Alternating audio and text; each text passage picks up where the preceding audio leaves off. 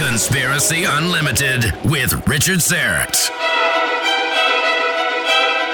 On this episode, two partners, one a self-described enigmatologist and the other a former Green Beret and Hollywood actor, discuss their quest to find Bigfoot. I looked into a report where a group of air patrolmen, and at base all they heard was a gunfire. Well, when they got to the location to investigate what had happened, the patrol truck was turned over. All the rifles had been broken in two. If you're a fan of this podcast or my weekly radio program, The Conspiracy Show, or my YouTube channel, Strange Planet, I hope you'll consider becoming an official donor. Any monthly amount is welcome and greatly appreciated. To become an official donor, go to patreon.com/Strange Planet.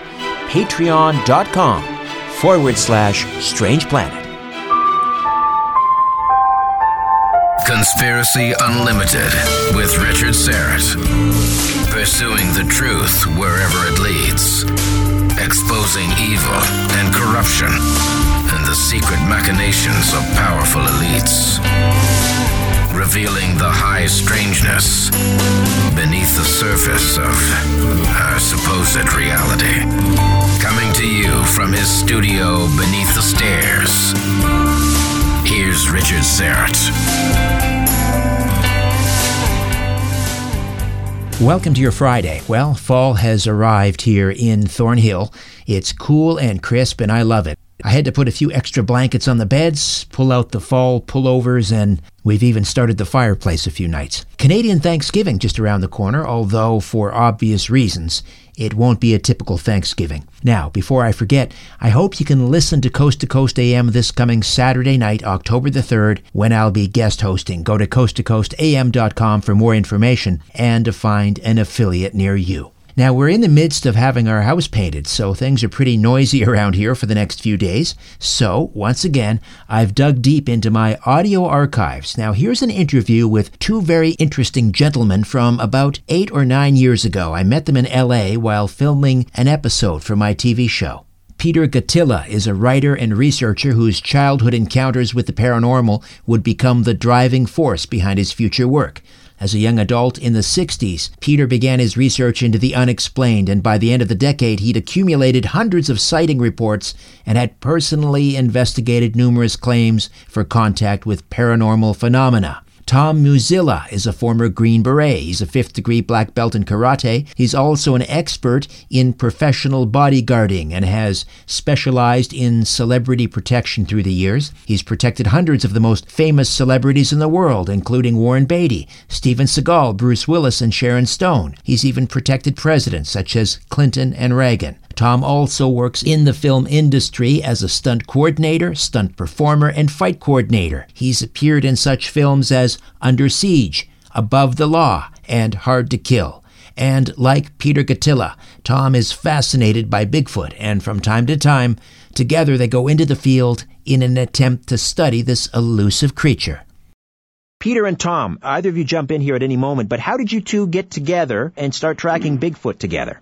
Well, I'll head that one off. When I was in college, there was a professor, Richard Spurney, who was a theologist, and this was back in the early 70s when a lot of people thought ESP and psychic abilities were more associated with just the occult, and certain people were just gifted with that. But he was a unique individual and really understood that we all have this innate ability, and we can just practice it and enhance it like we could anything else. So he put together these 5-person teams through a couple of years, and we experimented doing readings for doctors, psychologists, missing person, police department, all different kinds of things.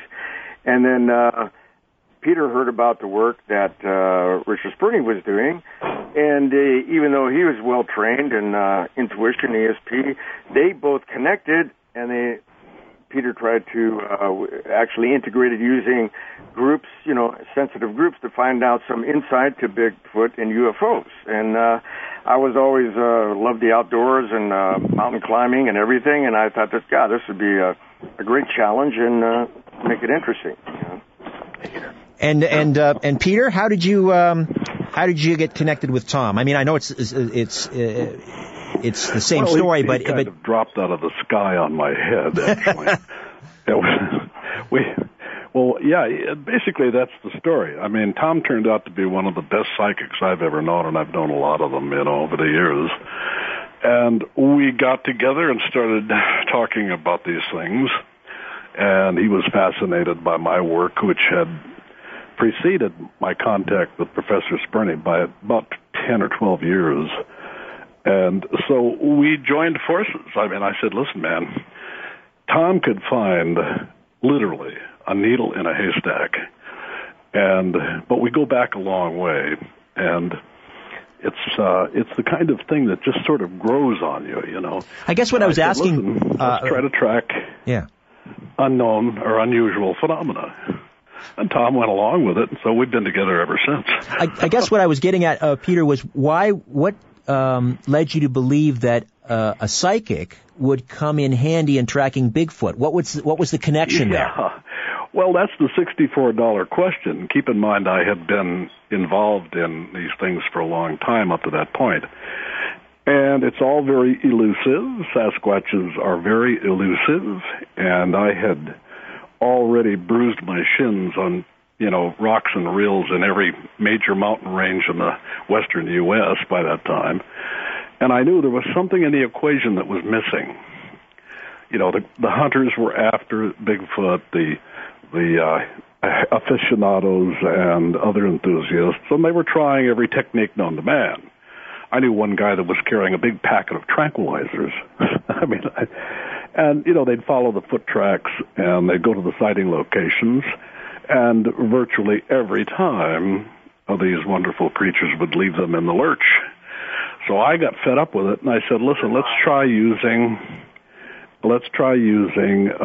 psychics to see if we can't do what we've done with ordinary things. Now, Tom and I, over the years, we've found missing persons, not always in happy circumstances. We found missing animals. We knew we could do it. Okay, so let's assume for a moment that Bigfoot was missing. Okay. And so we got together and started working on techniques that would be exclusive to locating these creatures. But also, there's another connection here, Peter and Tom, and that is a number of individuals that have had up-close encounters with Sasquatch ascribe a certain psychic ability to these creatures. Explain. Right. Oh, there's no question about it. I mean, but again, this is a matter of experience. You need to go into the field, and you need to be in those circumstances. And you need to have that sort of hands-on kind of thing before you realize some of this.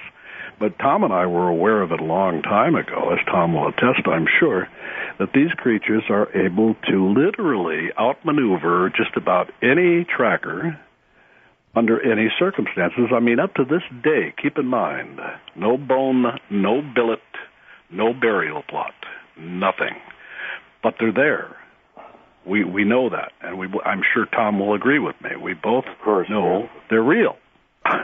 But what they are, we're still not quite sure of. Tom, when you've been out tracking Bigfoot with Peter, and you've felt their presence, I mean, as someone with a psychic ability, what are you sensing? Are you getting telepathic messages? What do you sense when these creatures are around? Well, where I attribute it to, like I practiced and taught karate martial arts for 45 years, and you get a sense of your opponent. You look in your opponent's eyes, and you sense their subconscious mind, and the eyes are the lamps of the soul. And then, if you take it farther, as being ambushed by ninjas or something, the samurai and warriors in martial arts, you get a sense if there's somebody around that corner. You get a feeling of presence just with a human being. Or, I used to teach a number of women's self-defense classes. You always want to assume that there's an opponent there or an attacker or robber around this corner when you open this door and get a sense and use your intuition. So it's very similar to that, to network that over at a bigger level. I mean, there's been so many people that have been not just out in the woods, but they felt like somebody was watching them, and the hair on the back of their neck would stand up. They just get this tingly type feeling, and there's something watching. It could have been a bear, it could have been a deer, a wolf, or a mountain lion, or whatever. But this has been happening a majority of the time with creatures. After there's been a sighting, they got a sense of something was watching them first, and then they got a glimpse of it at some point. So with myself, you feel that presence. It's just like a energy or a sense or feeling, a presence that there's something there. And then, of course, you can feel whether it's negative, positive, aggressive, or passive. That kind of articulates a little bit more if you can break it down. And how do you break it down, Tom? When you've been in close proximity, and we'll discuss some of yours and Peter's encounters as the hour progresses, but when you're in close proximity, what kind of vibe are you getting from these creatures? Well, I wouldn't say it's not negative at all, but the most important thing is so darn powerful, the presence. If you could imagine maybe 100 foot away, there's an elephant there, and the aura energy field, the magnetic field of the elephant, I mean, this thing would be like 10 times more than that, just like not just a physically awesome creature, but their magnetic field and aura and presence is so powerful and almost takes command of the whole area, just being there, and not aggressive at all, because they're very passive and very curious, and they just kind of come in and out and take off very quick. Peter, let me interject here just a minute. He is not understating this. I mean, it's so obvious to us and to the people that I've worked with exclusively over the years that it defies comment. I mean, the presence is there, and you can sense it. Tom and I were probably within 20 feet of one in Washington in the early 80s, and Tom will agree with me, that creature just literally, pressed on the ground. I mean, you could feel it. It was there. I stood about 20 feet from it. Tom was on guarding my flank, if you will, and I was taken aback. I was bristling with equipment. I had my tape recorder, my camera, everything else, my flashlight. I was ready to go. I was going to plunge into the unknown, and I just stood there like a moron while this creature literally took the whole spot over, and then it shot away from me almost in a cartoonish kind of way. It was so fast, it was hard to grasp what had happened. Then it went right past Tom with the same speed, but he was in the woods, and it literally crackled and chomped through the woods, sounding clumsy in a way, but it was not. It moved so fast, I don't know that any method of preparation would have worked at that time. What is an enigmatologist? Yeah, well, I've been trying to figure that out for years. I mean, it's really just someone who is an aficionado, an enthusiast, who goes after the unexplained. And I've been doing it for many years. I'm basically a journalist, so I went at it as an investigator, if you will, and it includes all aspects of the unknown. Flying saucers, UFOs, ghosties and ghoulies, other things that go bump in the night and that sort of thing. I've become well known as a Bigfooter because I wrote a book about it and because I was deeply interested in it from almost the beginning. And I've spent a lot of time doing it, but I've also spent a lot of time looking into other things as well. Tom Muzilla is, as I say, a veteran film and television actor. If you've seen Steven Seagal's action pictures, you've probably spied Tom in those movies. And as I say, former Vietnam War veteran, martial artist, bodyguard to the stars.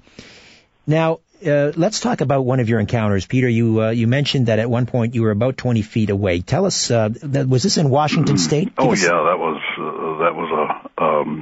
a very interesting situation. Well, Tom and I did a lot of exploring, and we were all over the country at one time. And in Washington State, at a place called Snohomish, we spent, I don't know, what was it, Tom? I think about 4 weeks, something akin to that in the 80s, looking into the sightings and other reports in that area.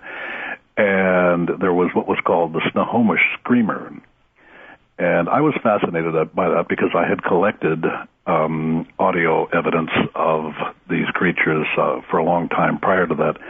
And someone contacted me, a journalist up there contacted me and said, we got something running around out here that's screaming and terrifying the locals and frightening livestock and all of that. So I was up there in a flash, And so Tom and I were there, and we heard the screamer. Oh, there's been a lot of flack about it over the years because I've shared my data with media and so on, and some researchers have given opinions that it was a screech owl or coyote and all that. That's just abject nonsense, And this creature would scream. It would sound almost like a woman screaming, if you will. No gender offense intended. But extremely. And we went up there, and we heard it, and we went after it, often in the pitch of night. Tom even managed to get arrested. I love this guy. He will go where no man will go about anything. Well, if you're going to go stomping around in the woods, having a former Green Beret is a good guy to have with you. Oh, absolutely. And Tom is everything he purports to be. I can attest to that, believe me. And he was a good man to have with me, and I knew it. He was a mountaineer. He was a paratrooper and feared nothing. And that's what I wanted with me, because there is nothing to fear, really. But, you're in the dark, you're in the woods, you're in faraway places, very remote, and you have to have a certain courage to do that. I'll say, yeah. And, there he was, and there we were, and this creature came trudging down one of the trails, and it was close to us. I was in an alcove, hunkered down, waiting, and this baby was coming along, screaming its lungs out, very close. Did you get a good visual? Tom was on my flank. Did you get a good visual? To my left, where we had pre-planned for him to be, and this creature was getting closer and closer and closer. I couldn't see my hand in front of my face. I didn't want to use any lights or make any noise, so I waited. It got closer and then stopped. Well, at that point, my wits left me, and I dashed into the trail, went around a turn, and all I can tell you, I was blithered. I mean, I had no idea because there was a black shape in front of me. Keep in mind, it's pitch black. I was bristling with stuff. I had all my equipment with me, but I didn't count on being that close to something that with that kind of essence. I mean, Tom is absolutely right. It generates a kind of force field, if you will. So what are you? You're paralyzed? You're paralyzed not with fear, but you're just what? Yeah, I mean, well, it wasn't fear. It was a bizarre kind of stunned paralysis. It might have been partly my doing because I had no idea it was that close. And all I can tell you is the feeling was that I was standing next to a mountain. I mean, suddenly it was free flowing. There, the whole area was airy and open and free flowing, and suddenly there was this block. That's the only way I can describe it. Yeah. I looked forward. I could see a black shadow. It was humanoid in shape, very big, over 9 feet. And it was sort of like, oh, Mr. Ed. And I had to stop, and I just stopped. And the minute I did that, within seconds, it kind of leapt or jerked in a way to its right and to my left, and off it went into the woods. And I was still trying to feel my legs, and it went right past Tom when he was in the location he was to be, and it went past him and went off into the. Did you get a visual? Did you get a visual, Tom? Yeah, well, I got a visual of this dark, massive movement just moving like light speed past me. It was just the speed is just incredible, like Peter's describing, and the stealth, wasn't like loud like an elephant crashing through the brush. It was just so stealthily and light on its feet, and it moved so fast. This mass and that presence, yeah. Peter and Tom, you both described to me a creature that's known to inhabit the environs around, I believe it's Edwards Air Force Base, and they you measured the stride of this creature. Tell me about that creature. Yeah. Well, Tom and I were all over the place, and, I went after every report, even every hint of a report that came across my desk in those days. And a group of Marines were coming out on a truck. They were coming out of the base. And the one we eventually called Big Ben creature, hair-covered, 2 legs, 2 arms, 2 head and a body. I almost said 2 heads. That would have added some interesting elements to this. Yeah. Anyway, this creature ran across the highway in front of the truck. The Marines swerved and missed it and rolled the truck. Well, that was one of several reports from that area. And so we went out there, and the stride, you could find the footprints were fairly plain to see. And at a run, the stride of this creature was 23 feet. Mm.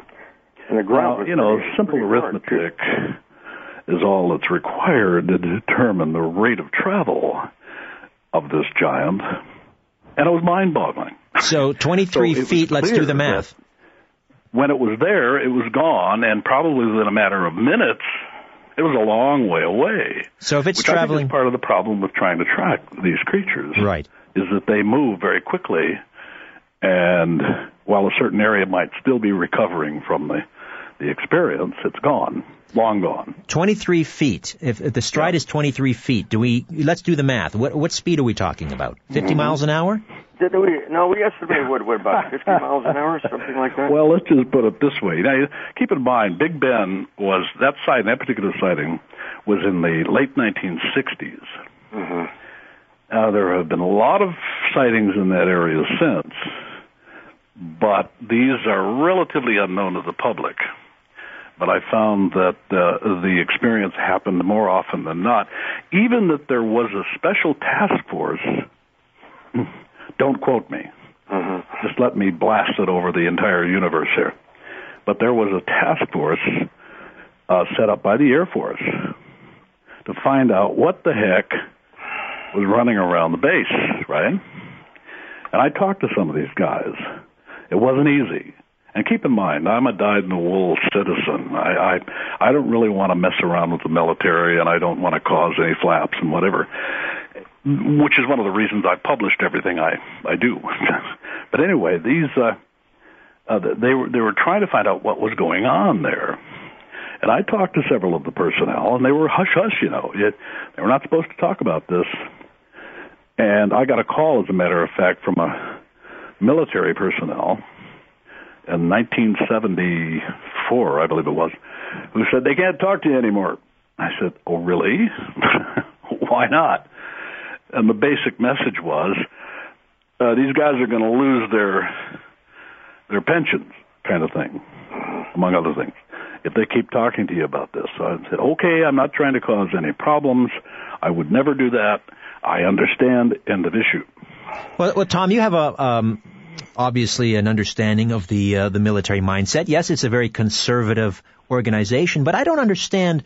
Let's say, for example, that that Sasquatch is another example of the lowland gorilla. That this is simply a creature that we haven't cataloged or documented yet.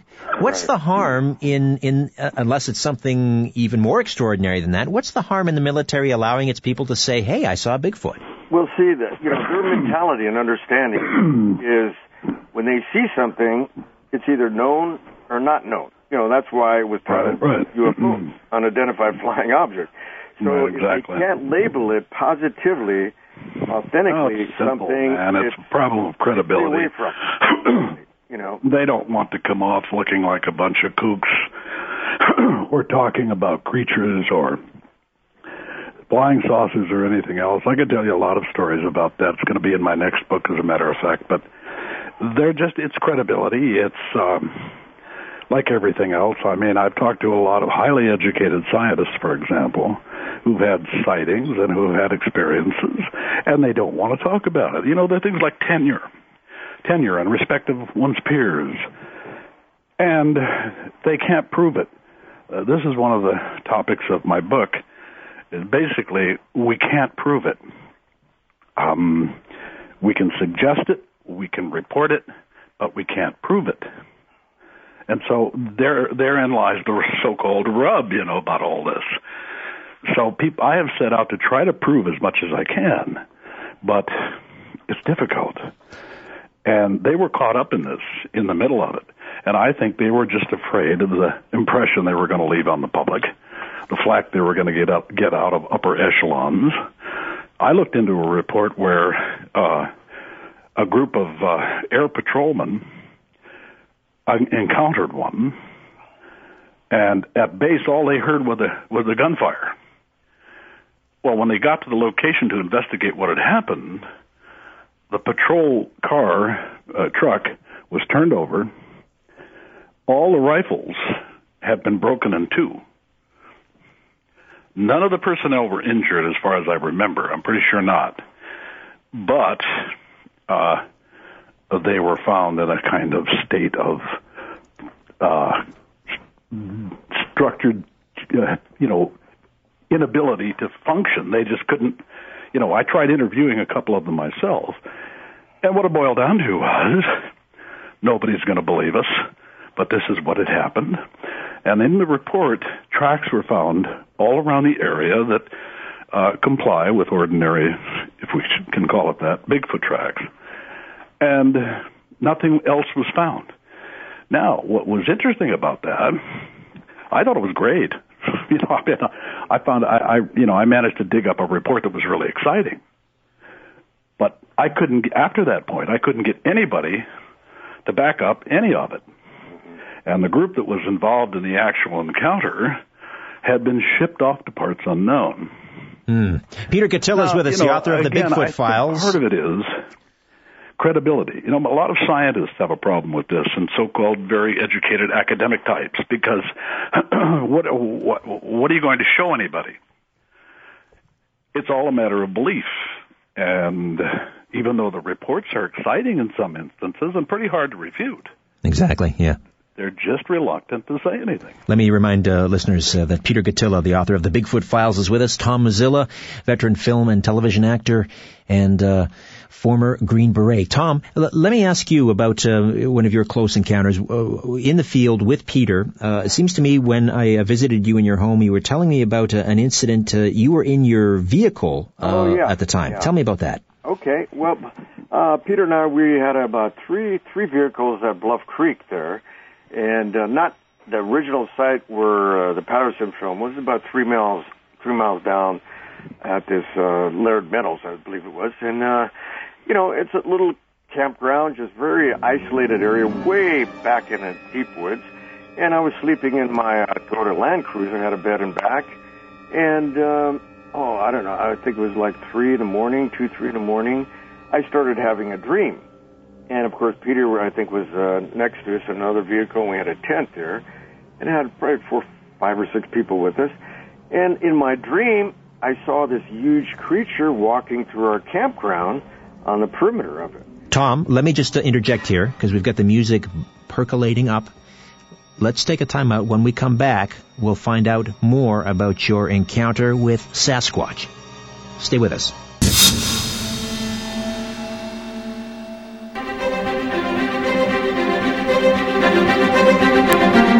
Have you ordered your bottle of Carbon 60 yet? The mighty Aphrodite and I have been taking a tablespoon of this miracle molecule suspended in olive oil for a few months now. We're taking the purest form of C60. It's called ESS60, and it's produced by our friends at C60evo.com. C60 in oil is a powerful antioxidant that moves through the body like a magnet to attract and neutralize free radicals. It can slow down aging and reduce cellular damage. C60 can improve the immune system and reduce inflammation naturally. Often we hear about improved vision and substantially keener mental focus. The mighty Aphrodite and I are sleeping much better. We're both pain-free, no joint stiffness or back pain, and that's why I call Carbon 60 the miracle molecule. It's great for us humans, and it's great for our pets. To order, go to c60evo.com. That's c60evo.com/REF/RS1. Again, to order your bottle of ESS60, go to c60evo.com/REF/RS1. Theoretical physicists say that there's as many as 12 hyperdimensions. Here are just 3 of them. Conspiracy Unlimited, Conspiracy Unlimited, Conspiracy Unlimited. Pretty cool, huh? Here's an extra one. Conspiracy Unlimited. Hey, how about one more? Conspiracy Unlimited. And the great thing is we have 6 hyperdimensions left. Conspiracy Unlimited. 5. Welcome back, Peter Gattila, the Bigfoot Files, and Tom Mazzilla, a couple of veteran Bigfoot trackers. Now, Tom, you were regaling us your encounter. You're in your SUV, sort of on a stakeout out near Bluffs Creek, which is near the site of the original, of course, the famous Patterson film, which is sort of the Bigfoot equivalent of the Zapruder film. One of the most studied piece of film ever. It was purporting to be having a female Sasquatch caught on film. So you're on a stakeout overnight. You're having a dream that a Sasquatch is walking through your camp, and then what happens? Yes, I'm sleeping in my Toyota Land Cruiser, and I have this dream with this creature in my dream walking through the camp. And then I even hear these footfalls in my dream. And it was so prominent and present, it woke me up. I said, wow, with this colors and vividness and almost like smells and everything, like it was real, and sounds. And also when I woke up, I still heard these footfalls about, 40, 50 feet in front of my Jeep. And I saw this huge black shadow presence walking stealthily right across the front of the Jeep. And I go, oh my God, I was just dreaming that. So I rolled down the window and opened the door slowly. I heard it kind of go through the brush. And like I said, it was probably just 40, 50 feet. And there's some moonlight, a little bit of moonlight, so I could definitely catch all the outline of the creature. I'd say at least 9 foot tall. And then after I went through the brush, I could hear step a little bit in the creek. And then I heard these weird gibberish sounds coming, something like blah, blah, blah, blah, blah. And it was almost like 3 distinct voices. And I tried to sneak over there, walk a little bit stealthily to listen closer. 3 distinct voices, almost like communicating with each other, and I sensed the presence of a big male, a female, and a sibling, like 3 of them. And there were 3 distinct, different kind of frequency voices to that. So I listened to it for a little bit, and all of a sudden, boop, took off, we're gone. And then also we smelled that strong sulfur smell that goes along with them, like rotten eggs. Right. Well, and then Peter and everybody woke up, and they caught it, and the presence as well, Oh, I remember it well. I mean, I practically fell out of the truck.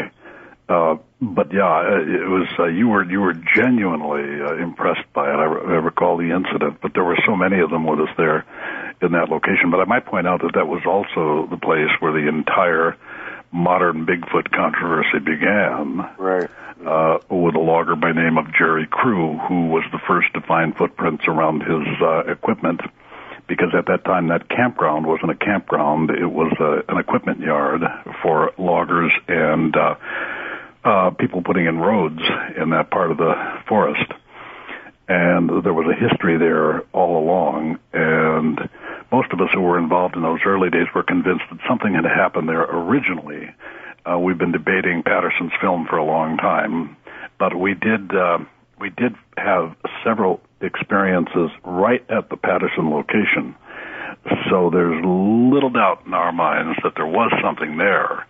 Whether or not Patterson actually filmed it or not remains moot, but there was something there in the early days. And I don't know, when was it, Tom? I think in the 80s was the last time we were there, the 90s. Yeah. And you could still feel the essence of things there. That's a very interesting place. Yeah, that seems to be ground zero, like a real hot spot. Now, Tom, did you not have the Patterson film subjected to some sort of analysis with some very interesting findings? Yes, as you know, so many have, and Peter's seen it, and I had this good friend of mine, Bruce Bonney, and he was kind of a very scientific researcher analyzing it, and we found this, there was an institute down here in Southern California, Orange County, called Coto de Caza, with this top biomechanics kinesiology scientist, Gideon Ariel, Israeli scientist, and a lot of the Olympic athletes would go there when they had some flaw, and it was all computerized. They'd hook up all these different wires on them. They'd transfer that over to a monitor, and these different sensors they'd run on, and they'd analyze it where he's losing some momentum or energy or something, and they'd reprogram the athlete, and they'd go off and break a world record or whatever. So he was an expert at analyzing these films, and he ran it on this really high-definition type camera, slow-motion camera, projector, and it was interesting stuff I had never seen before, too, because that was pretty soft sand, and the gait that the creature had was very much more like a human gait, but when it stepped in the sand, it would have such power, it propelled itself out very plyometrically, explosively, where a human wouldn't have that kind of ratio power to step that way. So... Oh, I know. We've been there many times. One thing that we noticed, too, was that the sand is very talc-like in some of those places on that sandbar. And when we walked on it, we noticed, especially if we'd walked in the creek, the sand would adhere to the bottoms of our feet. Let's just cut to the quick here. What do you think this creature is? Well, that's the $64 question. I've been at it a long time, longer than I care to admit. And my conclusion is that they're real, they exist, they're there, they're not a threat in any way. Leave your guns at home, or take them out there if you're afraid of bears or something, but never use one on a Sasquatch. But they're there. We just don't know what they are. Are we dealing with one type of creature, many types of No, creatures? Actually, we're dealing with a lot of them. They're all over the country, and they've been around a long time. The reports go back decades and longer. They leave behind evidence of their presence. They interact with the environment. They're harmless. I have one in the mountains behind my house, and I've tracked and I've tried to track, but remember, no one has ever successfully tracked a Sasquatch to completion. No bones, no billets, boneyards, or graves of any kind have been found. Tom, what do you think it is? Like Peter, we try to keep our minds open. The sightings kind of occur in three different categories. One is like a physical beast, the presence of.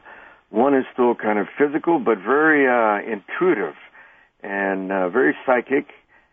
And then there's this third type, which Peterborough was the first one to bring this up years ago, closely associated to UFOs. And whether they have a similar-looking creature or they're using these creatures, it's, we don't know. We're still trying to do that. But this third type has like three big toes and kind of like red glowing eyes on a certain occasions, too. But the interesting part is the psychic and intuitive part, because they probably know, and like Peter's mentioning and hearing about weapons, it's interesting, most of the time, anybody carries weapons, there's no activity, nothing happens whatsoever. And it's almost like intuitively they pick up on that presence or that aggressiveness and just don't come around. So there's these two different legends that I mentioned before when we talked, this old ancient Hopi Indian reservation, American Indian, and an old ancient Chinese legend. And these are myths, of course, but we don't know. What's similar on two different continents, they refer to these creatures that at one time were very abundant on the planet and maybe almost like defied God or got too powerful or something, and God reprimanded them and his folklore, and they're almost like sentinels of the planet. Now, whether that's physically or like apparitions or entity, I don't know. Peter and I were still trying to... Yeah, we've been around in circles with this for a long time. I'll tell you a little interesting story, and it's about the Shivapuri Baba. This was a mendicant and hermit that occupied this Shivapuri forest in India. I happen to know a couple of representatives of the United Nations who were gathered there for a kind of convention. And it just so happened that this little mendicant monk would stagger out of the woods and say something profound and then stagger back into the woods, right? And so they were all gathered, and there were some diplomats and others present. And the little guy shows up, perches himself on a small boulder, and begins to talk about the universe. That part I would have liked a lot. But anyway, what happened is right above his head on a ledge appears a Sasquatch, or a Bigfoot, whatever you choose to call it. And he looked around, he said, not to worry, not to worry. These are the protectors of the forest. And I thought that was extremely interesting. I'm not at liberty to mention names. If anyone wants to talk to me about these things privately, send me an email. But it so happened that it was really stunning to all these people. Yet it was there. It turned casually and walked off. And this guru, yogi, smiled and not to worry. Now, we've heard this before from Native Americans. We've heard it from natives in Canada and natives in Mexico, that these creatures are the protectors, the guardians, if you will, of the wilderness. And none of them like the idea of us white eyes trying to capture them. Well, Tom and Peter, both of you, I believe, have interviewed, I believe it was a Native American medicine woman. And did she not describe that her forefathers used to trade with Sasquatch? Yes, she was like when I lived in Northern California by Lake Shasta, in Mount Shasta, she was considered the last of the Wintu Indians, but she was also a shaman. And she used to say, when by the campfire when she was a young girl, the elders would all talk about Sasquatch like it was just another tribe, the big hairy tribe, and they just took it for granted, and they get along like any other tribe. And they had certain trading, they trade tobacco, they trade certain things and food with the creatures, and, the creatures would leave them alone, and they'd almost kind of protect them in a way. And she even mentioned, I don't know how true this is, but she mentioned that she thought a couple geologists or something, or anthropologists came to camp once, and they brought a bone, a huge bone. Well, whether it was a Sasquatch or some giant or whatever, it was like a thigh bone, and there was a skull, I think, too, and asked them, have you seen anything like this before? So, and of course, they said no, and they talked about the Sasquatch, though. But, I don't know whatever happened to them or who they were or anything. She just mentioned it casually because it's probably early 1900s. Yeah. Now, these stories are incredible, obviously, but it gets even more incredible. You almost want to not bring it up because it for some you might lose the room. However, we do have reports of Sasquatch in close proximity to UFOs. What are we to make of that? Yeah, I'm your Huckleberry. I'm the guy who started most of that, and it started with a series of articles I wrote for Saga magazine in the early 70s. And at the time, I was an associate of Stanton T. Friedman, the physicist and ufologist, good friend of mine, going way back. And we, at the time, had founded the UFO Research Institute, which was then in Lawndale, California. And Friedman was a scientist, and he had worked on all sorts of interesting projects, both for the government and not. And we started collecting reports from very reliable sources from all over the country.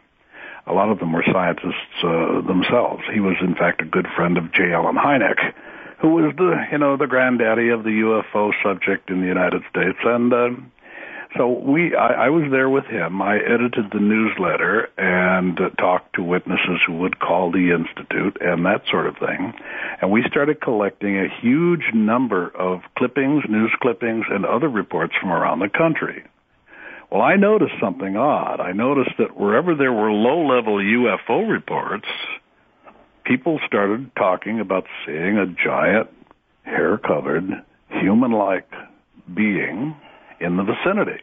And in many cases, footprints were found that looked very much like the standard Bigfoot footprints found in the usual Bigfoot locations, right? So I turned to Friedman and I said, this is strange. It seems there might be a connection between these two phenomena. So Stan looks at me and he says, don't bother me with another mystery. I got my hands full with one.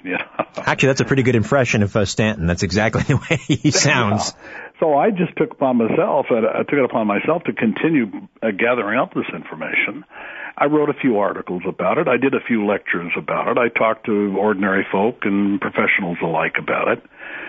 And, of course, there was no, it's one thing to prove the existence of one strange thing and try to bring them together and prove both is double jeopardy, But I never lost my interest in that, and it's true. They do seem to have some sort of proximal relationship. Now, what that is, again, is anybody's guess, and I defy any researcher or any expert to prove otherwise. We just don't know.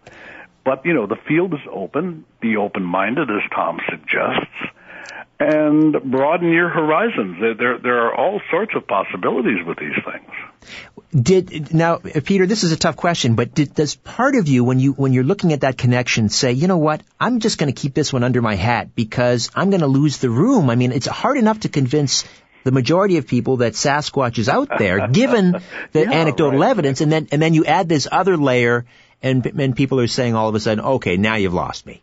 Exactly. I've heard that all the time. And, I'll tell you something, Richard. Frankly, I don't care. I've been at it a long time, more years than I care to admit. And and believe me or not, care or not, I couldn't care less. I'm not competing with these people. I've got proof of what I'm talking about. I just wrote a book about one of your fellow Canadians, Dorothy Wilkinson Izat.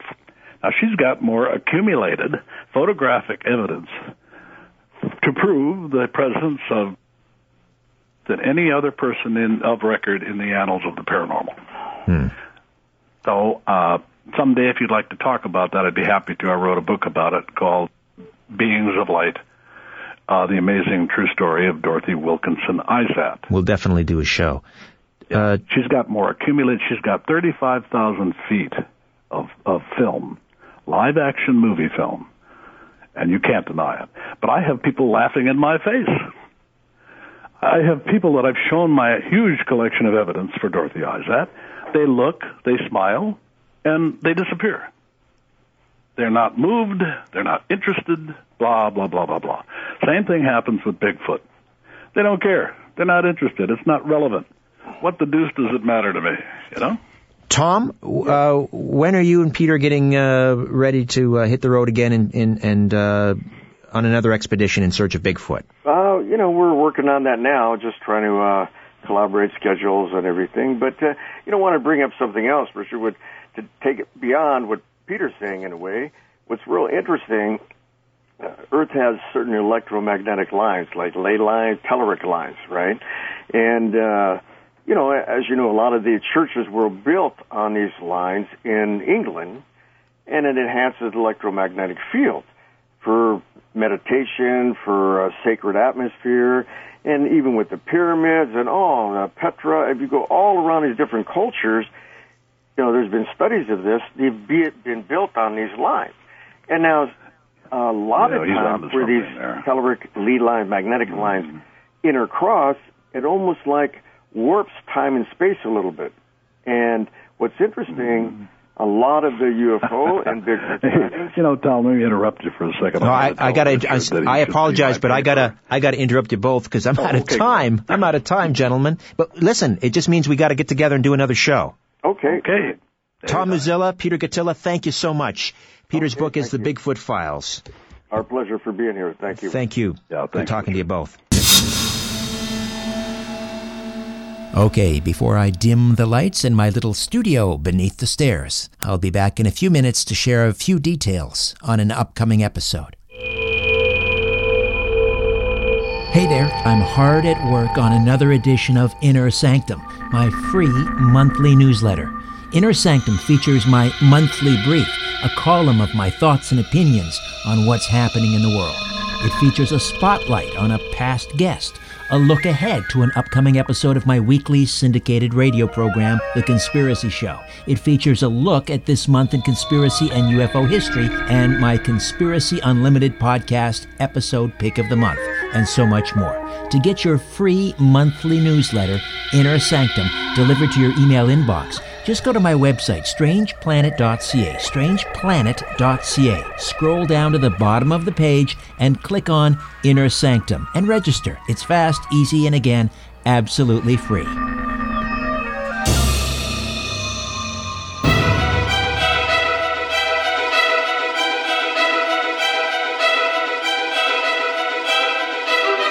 Coming up next time, Canada's former Defence Minister, the Honourable Paul Hellyer, recalls the occasion of his public statement on UFOs.